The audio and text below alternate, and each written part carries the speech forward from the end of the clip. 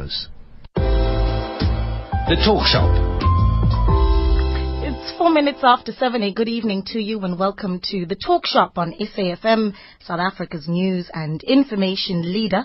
My name is Naledi Moleo. I'll be with you till 9 o'clock when Nancy Richards will take over with the Enviro show. But let's look at what we'll be getting up to for the next 2 hours. As usual, as we do on a Thursday, I'll be chatting to our mover and shaker. This evening, I'll be speaking to the newly appointed Director General at the Department of Labour, Thobile Lamati. He's already in studio with me, and I'll introduce him to you in just a few moments. At 25 to 8, we'll talk to Mluleki Marongo from Section 27. He's also a representative of the Eastern Cape Health Crisis Action Coalition.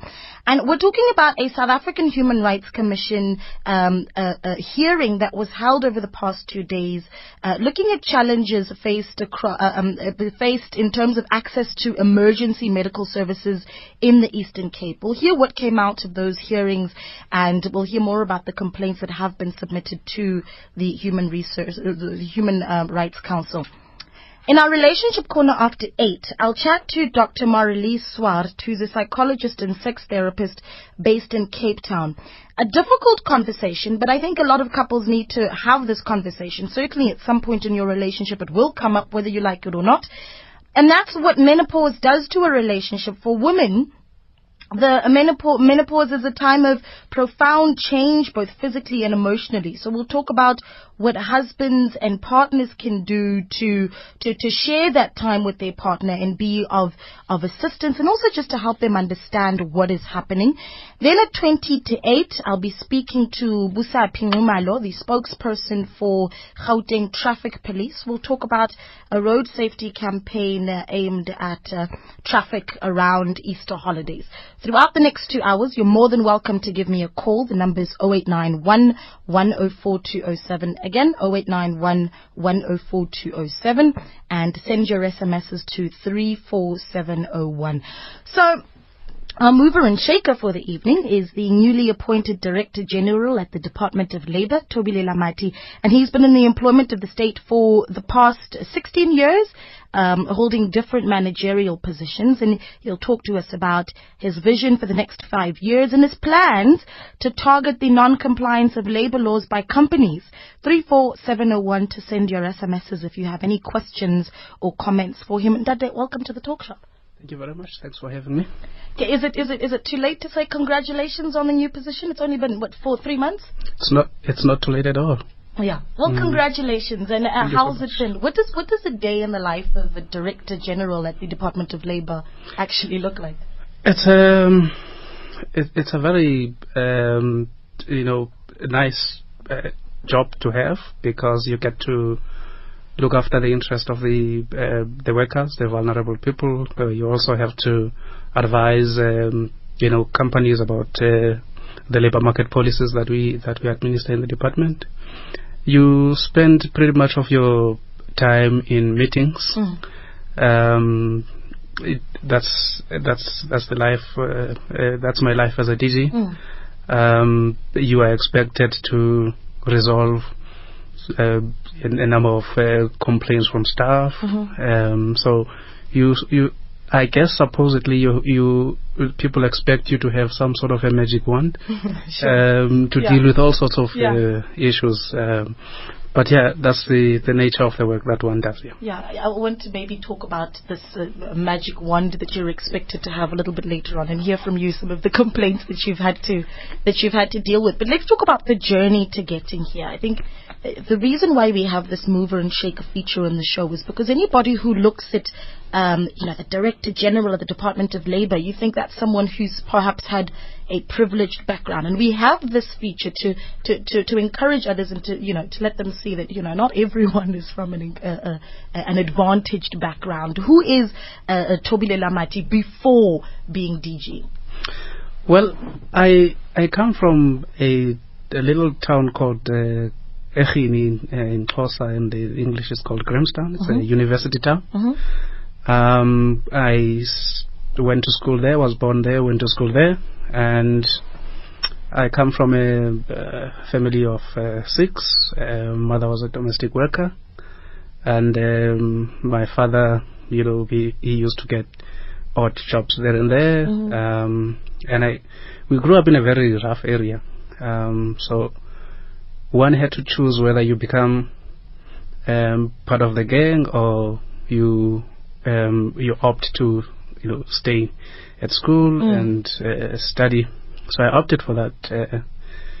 Growing up in a very poor family, the only option out of poverty was to get an education. Sure. And that's what I did. And with the with the support from my mother especially, and my elder brother who had to go and find work, and I also had to, during weekends, had to go and find work so that I can assist my mother in terms of trying to make ends meet.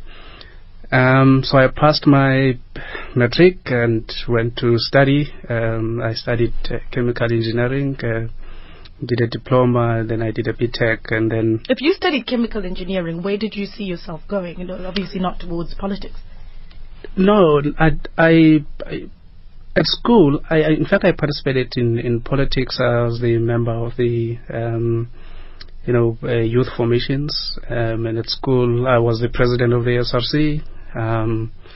So I had political inclination, but I really never saw myself as a typical politician. Well, I want to just take a break, and then when we come back, talk to you about when the political journey began for you. I'm chatting to Director General of the Department of Labour. He's our mover and shaker for the evening. Give me a call on 0891 104 207. When you get DSTV Premium with the Explorer, you get it all. You get DSTV Catch Up, so you can watch your shows in your own time. You get the DSTV Now app, which means you can watch shows or sports wherever you are. You get Box Office, and that means you can rent the latest blockbuster movies from your couch. You get Express from the US, where you can watch selected series 24 hours after they air in the US. Get all of this. Get DSTV Premium with the Explorer. Includes SABC 1, 2 and 3. DSTV. Feel every moment. Foster & Allen in South Africa from the 27th of March to the 7th of April in the Gold and Silver Days World Tour. 27th of March, Bloemfontein. 28th of March, Cape Town. 29th of March, Port Elizabeth. 2nd of April, Nelspruit. 4th of April, Emperor's Palace.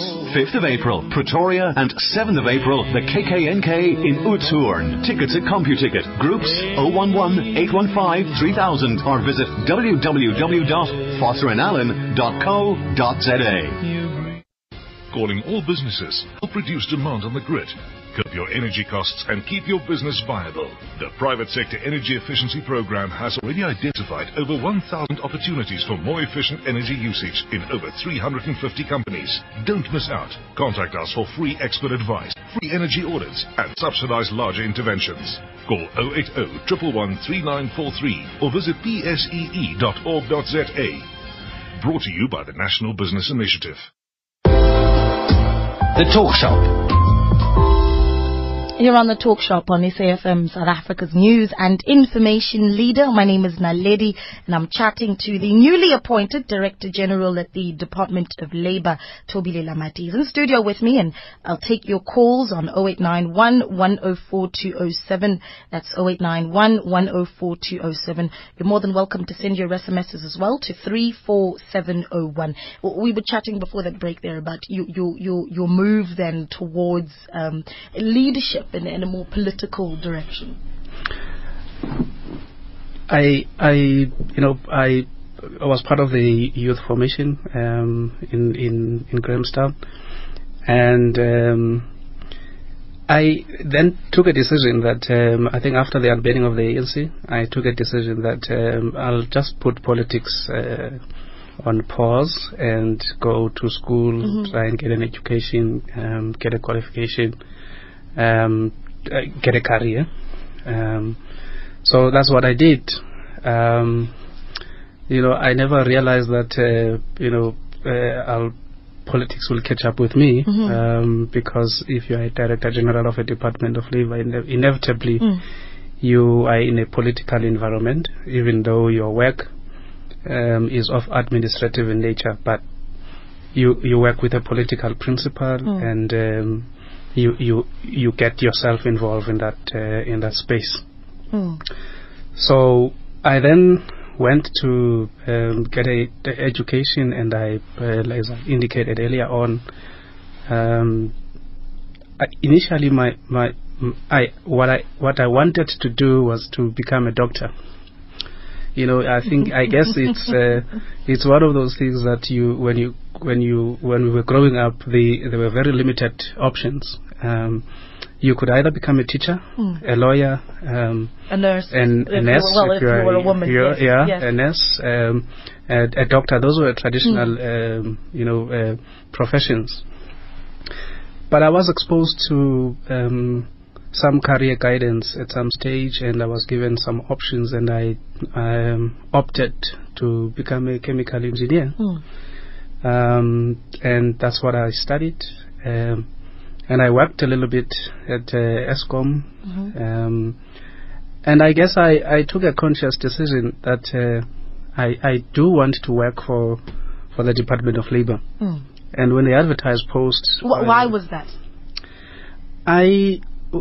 While working at ESCOM, I fell in love with occupational health and safety, and the fact that it has to do with looking after the well-being of the employees. Right. And if you look after the well-being of the employees, you also, in a way, look after the society, because what happens at the workplace permeates through to society. So when they advertised posts looking for engineers, I applied, and I was successful. And I started as a junior inspector in 1998 at the Department of Labor.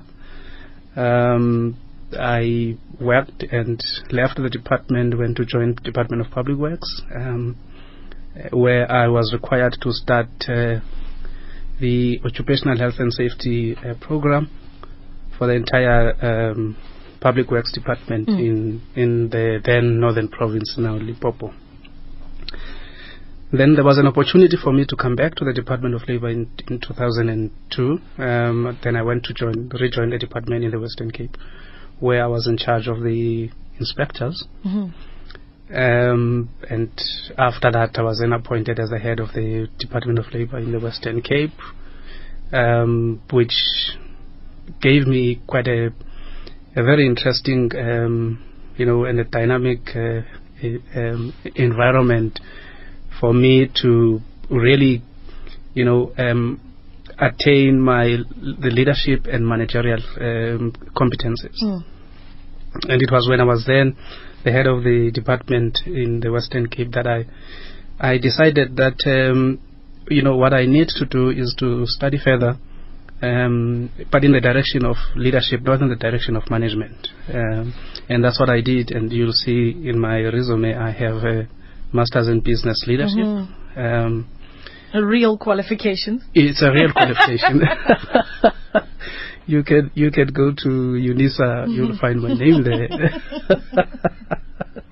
No, you'll find my name there. And for me, that was a deliberate move, because I think that in the public service, often, people say that there is no leadership. And one likes to make a distinction between becoming a manager and a leader. I think, if you are a leader, you give strategic directions, and you just point the way, right? And you use your influence to make sure that you point people in the right direction.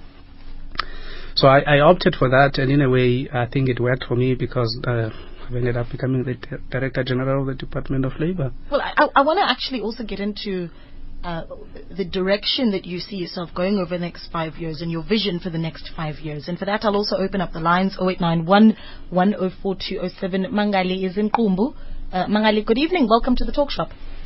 Good evening, ma'am. Thank you for calling in. I've got a question to Mr. Lamani. Sure. Yeah, Mr. Lamani, Yes, but Yeah, Mangali. I've tried to phone your office, but there was nobody there. My question is in connection with the accident on the mines. accident on the? An applicant on what? On mines. Yes. I used to work there some years ago. It was 1973. Which mine? It was they called it Shobane Colliery. They were dealing with coals. Yeah, it's where I had an accident there. I lost 3 fingers. Yeah. Now my question is, we didn't have any unions at that time. We had blacks. The only unions that were there were for whites, you know. We didn't have any rights. Also, so the money they paid me is what I'm complaining about. They just paid me, it was just a mean money. That was for the accident, you know. What Okay, so you think you weren't compensated enough for that accident? Yes. Okay. Yes. Yeah, So what is your question? Are you asking what your options are today? What are you asking?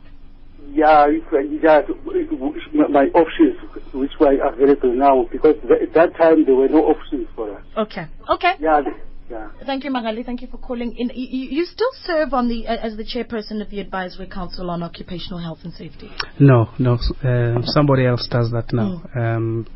There's a chief inspector of the Occupational Health and Safety, Mr. Tibo Sana. He is now the chairperson of the Advisory Council. Okay, and I'm going to just take a break, and then I'm going to take Martin in Durban, and I'll give you an opportunity to respond to Mangali's point as well. You're on the Talk Shop on SAFM. Some events are worth remembering.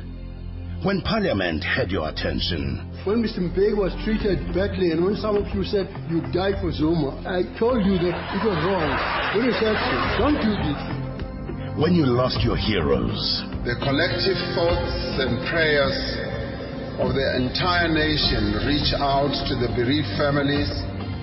And when you remembered your own. Struggle icons Moses Kotane and J.B. Marks repatriated to South Africa. When you rose up and stood tall, we were right there. Oh yeah, 6 more. South Africa, the first team ever to do it. We will still be there.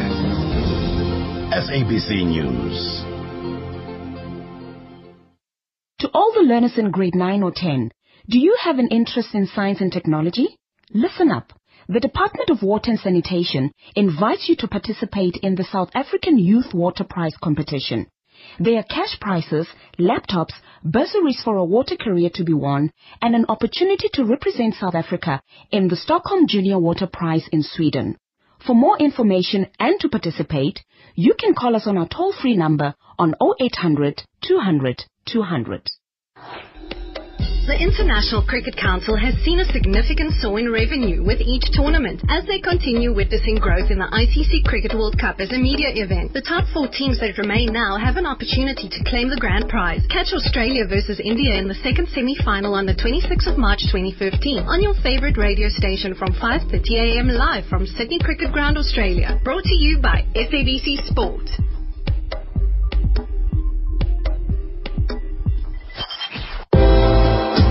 The Talk Shop.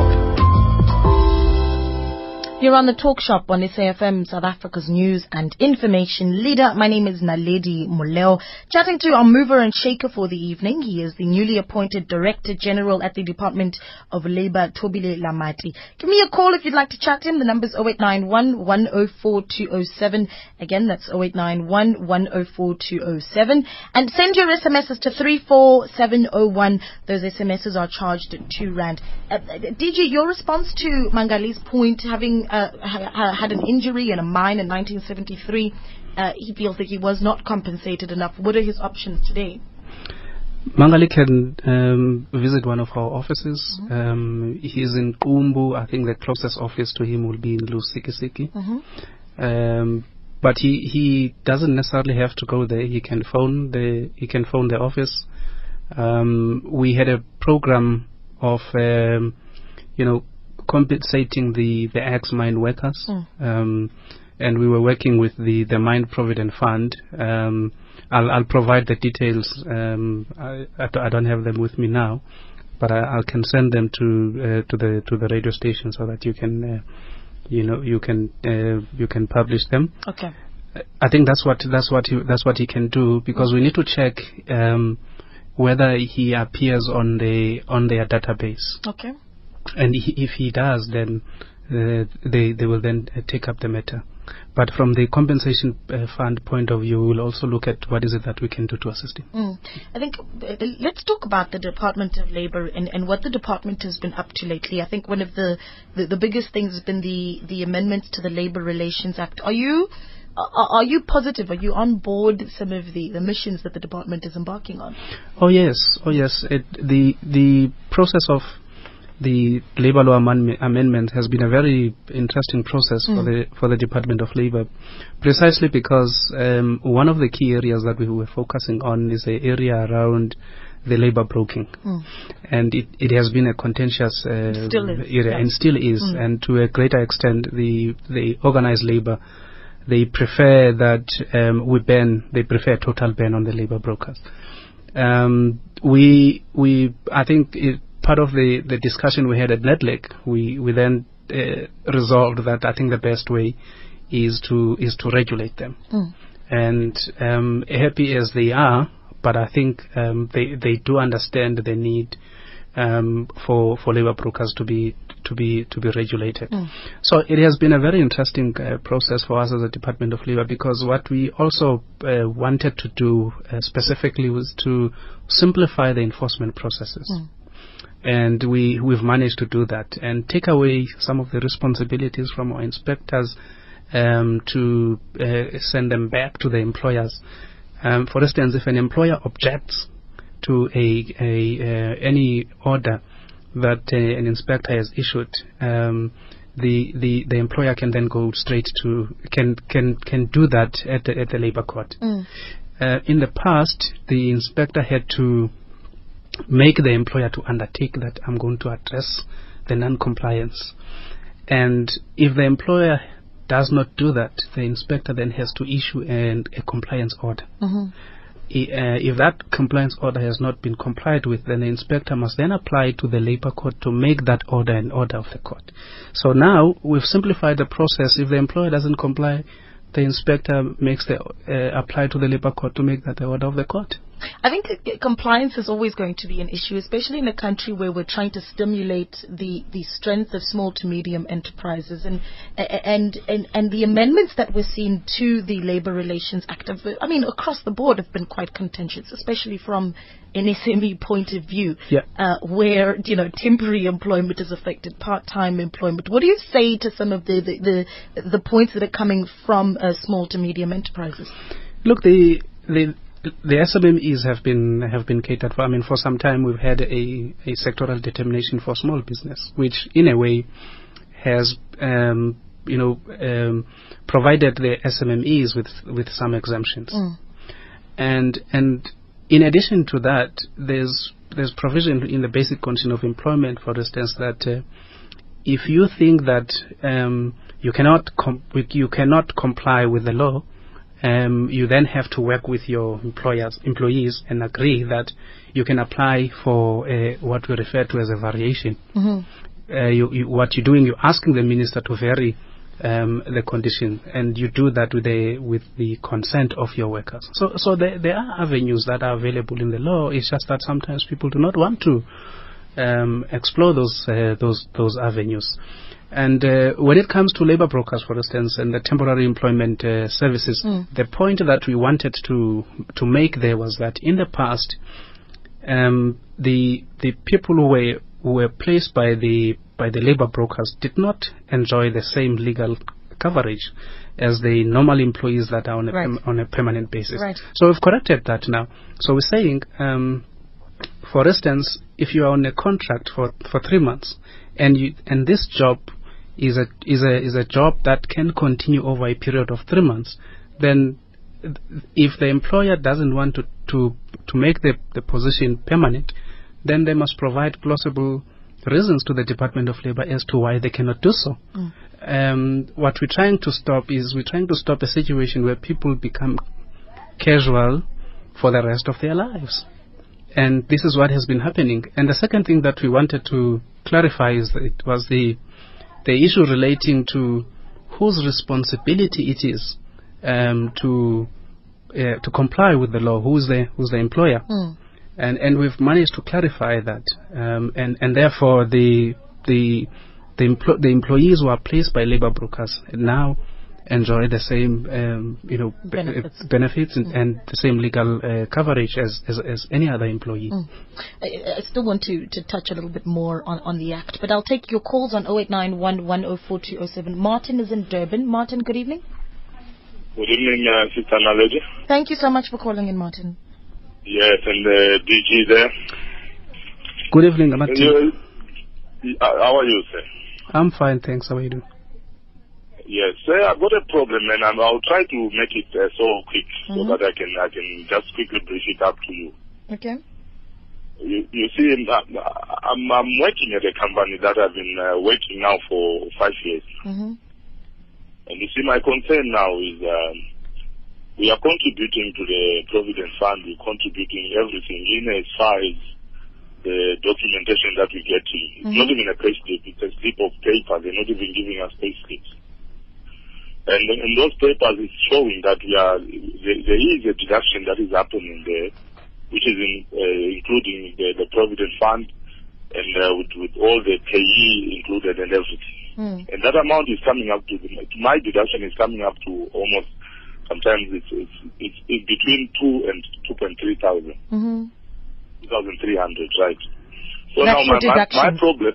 Yes, my problem is now I asked for my RRP for the SARS forms, and there is nothing. I went to SARS to check, there is nothing. And the Provident Fund bargaining council, all that money is being deducted, there is nothing there. And for 5 years, I'm calculating the money that is getting deducted is more and above 24,000 rand a year. And I am even suffering, and it's even difficult for me to make ends meet with this money that is left after the deduction. And my money is going into their account, and they are banking it wherever they are banking and making interest out of my money. Right. I've tried to fight this out, but the last week when I went there and I went there, he said I'm trying to influence drivers. He can fire me anytime. Oh, okay. So I don't know now. You see, the only problem I have, sorry, Mrs. Naledi, before you get in, the only problem I want, the solution I want is I want to withdraw all the money that he illegally deducted from me. From him, how do I go about it? Can I get any help from you, DJ? Okay, well, I'm also going to take your details. So when we're done talking to you, Martin, just make sure that Sulu's going to take your call, leave your number, and I'll also pass your contacts over to the DG. But DG, your response? If I understand you quite clearly, Martin, this is a deduction for a Provident Fund. It's all inclusive, and tax, everything. So it's Provident Fund, UIF contributions. That's my understanding. Now, are you still working there? I am still working here. Yes. Yes. If you're still working there, you cannot withdraw the money. Because this is meant for you, when you're no longer working. Now, I'm sorry, sir. I understand that, and you see, as I'm speaking right now, I made it known to them that I'm putting at the end of this month. I'm putting my resignation letter end of this month. And I'm all doing that desperately because I know if anything happens, there are many people who have gone and their money has gone in vain, and I've been working so hard for this company. I can't let my money go. So my only option is this month, I'd rather resign and get that money.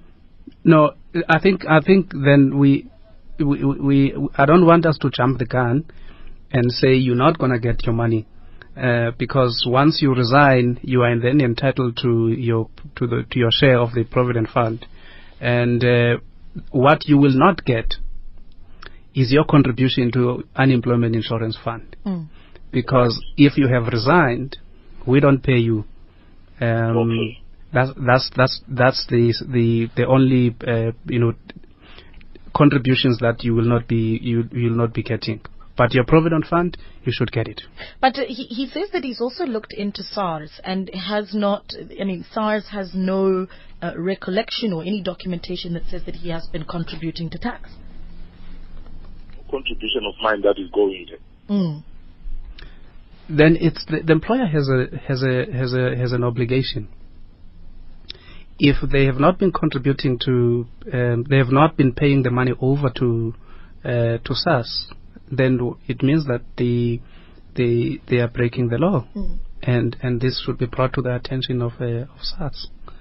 Unfortunately, as a Department of Labor, we can't do anything because it's a tax-related matter.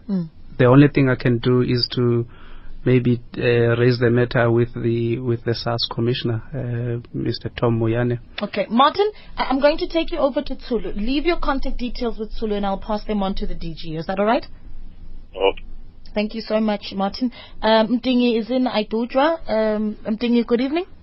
Yes, Naledi. Thank you for calling in, but yes, I want to ask Mr. Lamante.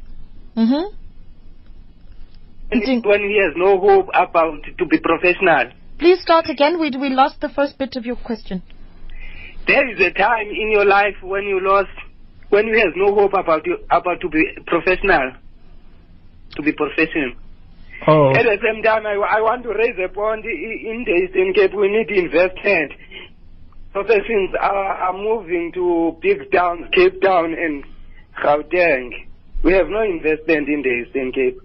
Okay, but your first question was if he's ever lost hope in his work. In his life to be professional, Mr. Laman. Okay, thank you. You know, life has been very difficult. I've however, never lost hope, because if I had, I probably wouldn't be where I am today.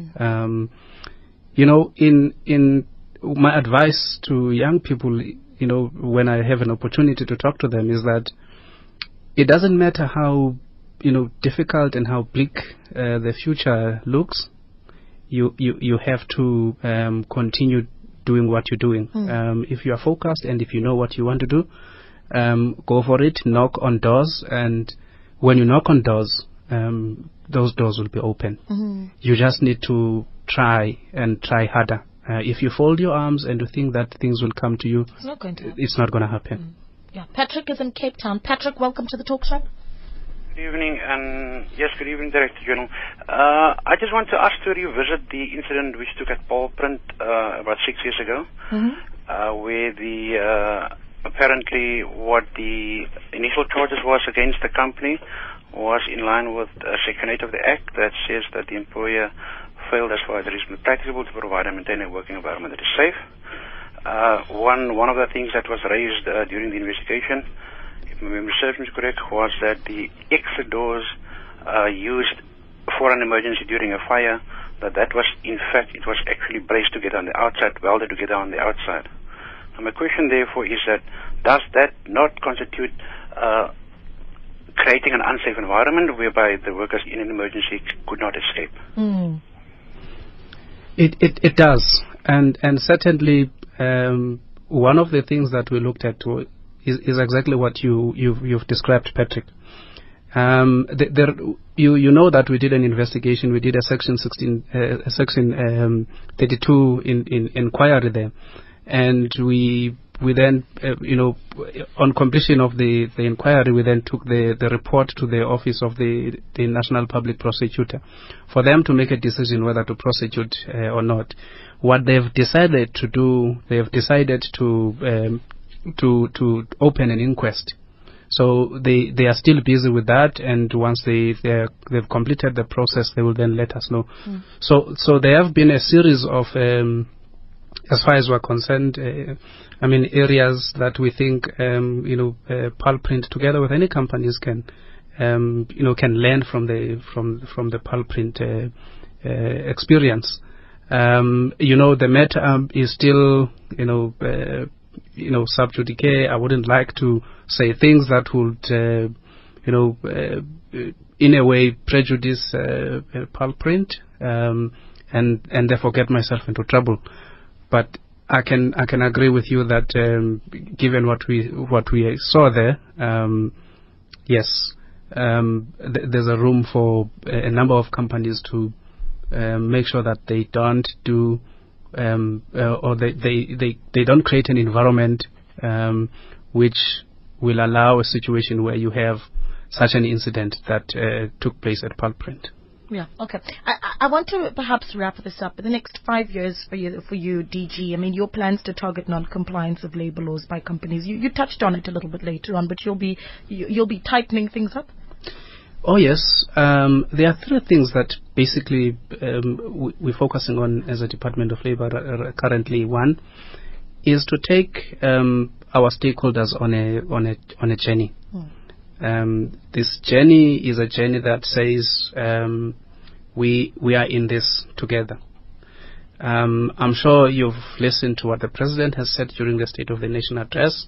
One of the 9 key priorities that he spoke about is the priority relating to managing workplace conflict. For us to be able to do this, we need both employers and organized labor to realize that they need one another. At a workplace, they must become partners.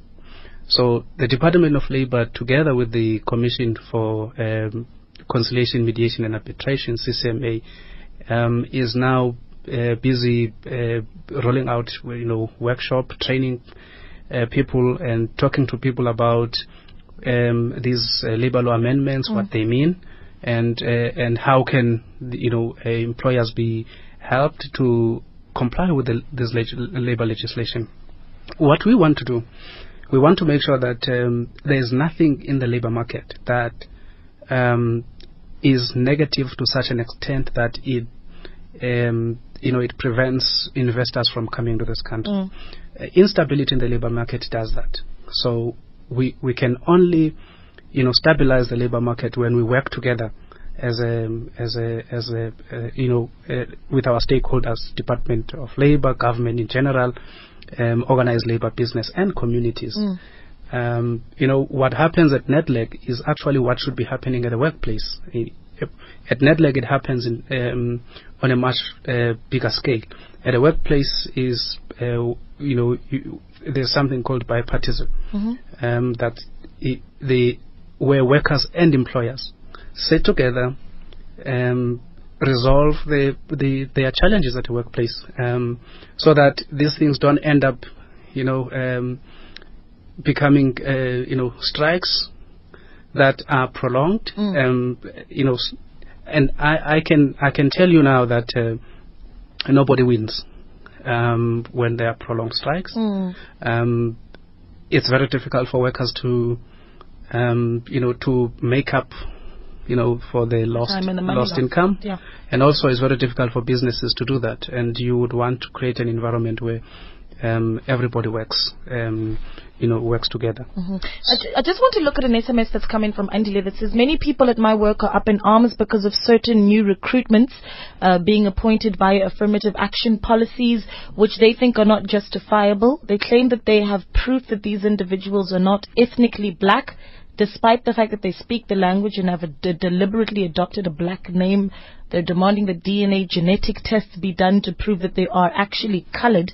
Does this now prove that affirmative action policies in South African context are obscure? Are we moving towards compulsory DNA genetics testing? That's from Andile. No, that's very absurd. Because the affirmative action is meant to affirm what we refer to as previously disadvantaged people, and those are defined in the legislation. The term black in the legislation is a generic term, which includes coloreds, Indians, and black Africans.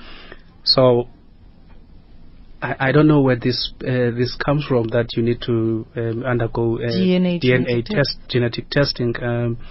It's just upset. Yeah, that's concerning. It is. Yeah. That's really concerning. But I think we'll leave it there. Again, congratulations on the new post. And I look forward to speaking to you again. I know that we're going to be having a lot more conversations over the next 2 years. Thank you very much for having me. All right.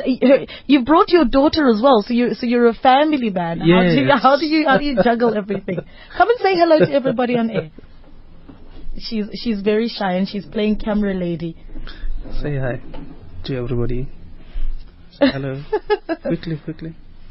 She's shying away. She's shy. All right, we're not getting her. Thank you so much. All right, thank you so much. Thanks for having me. It's been such a pleasure chatting to you. Newly appointed Director General at the Department of Labour, Thobile Lamati. Such a pleasure chatting to you. You're on the Talk Shop on SAFM.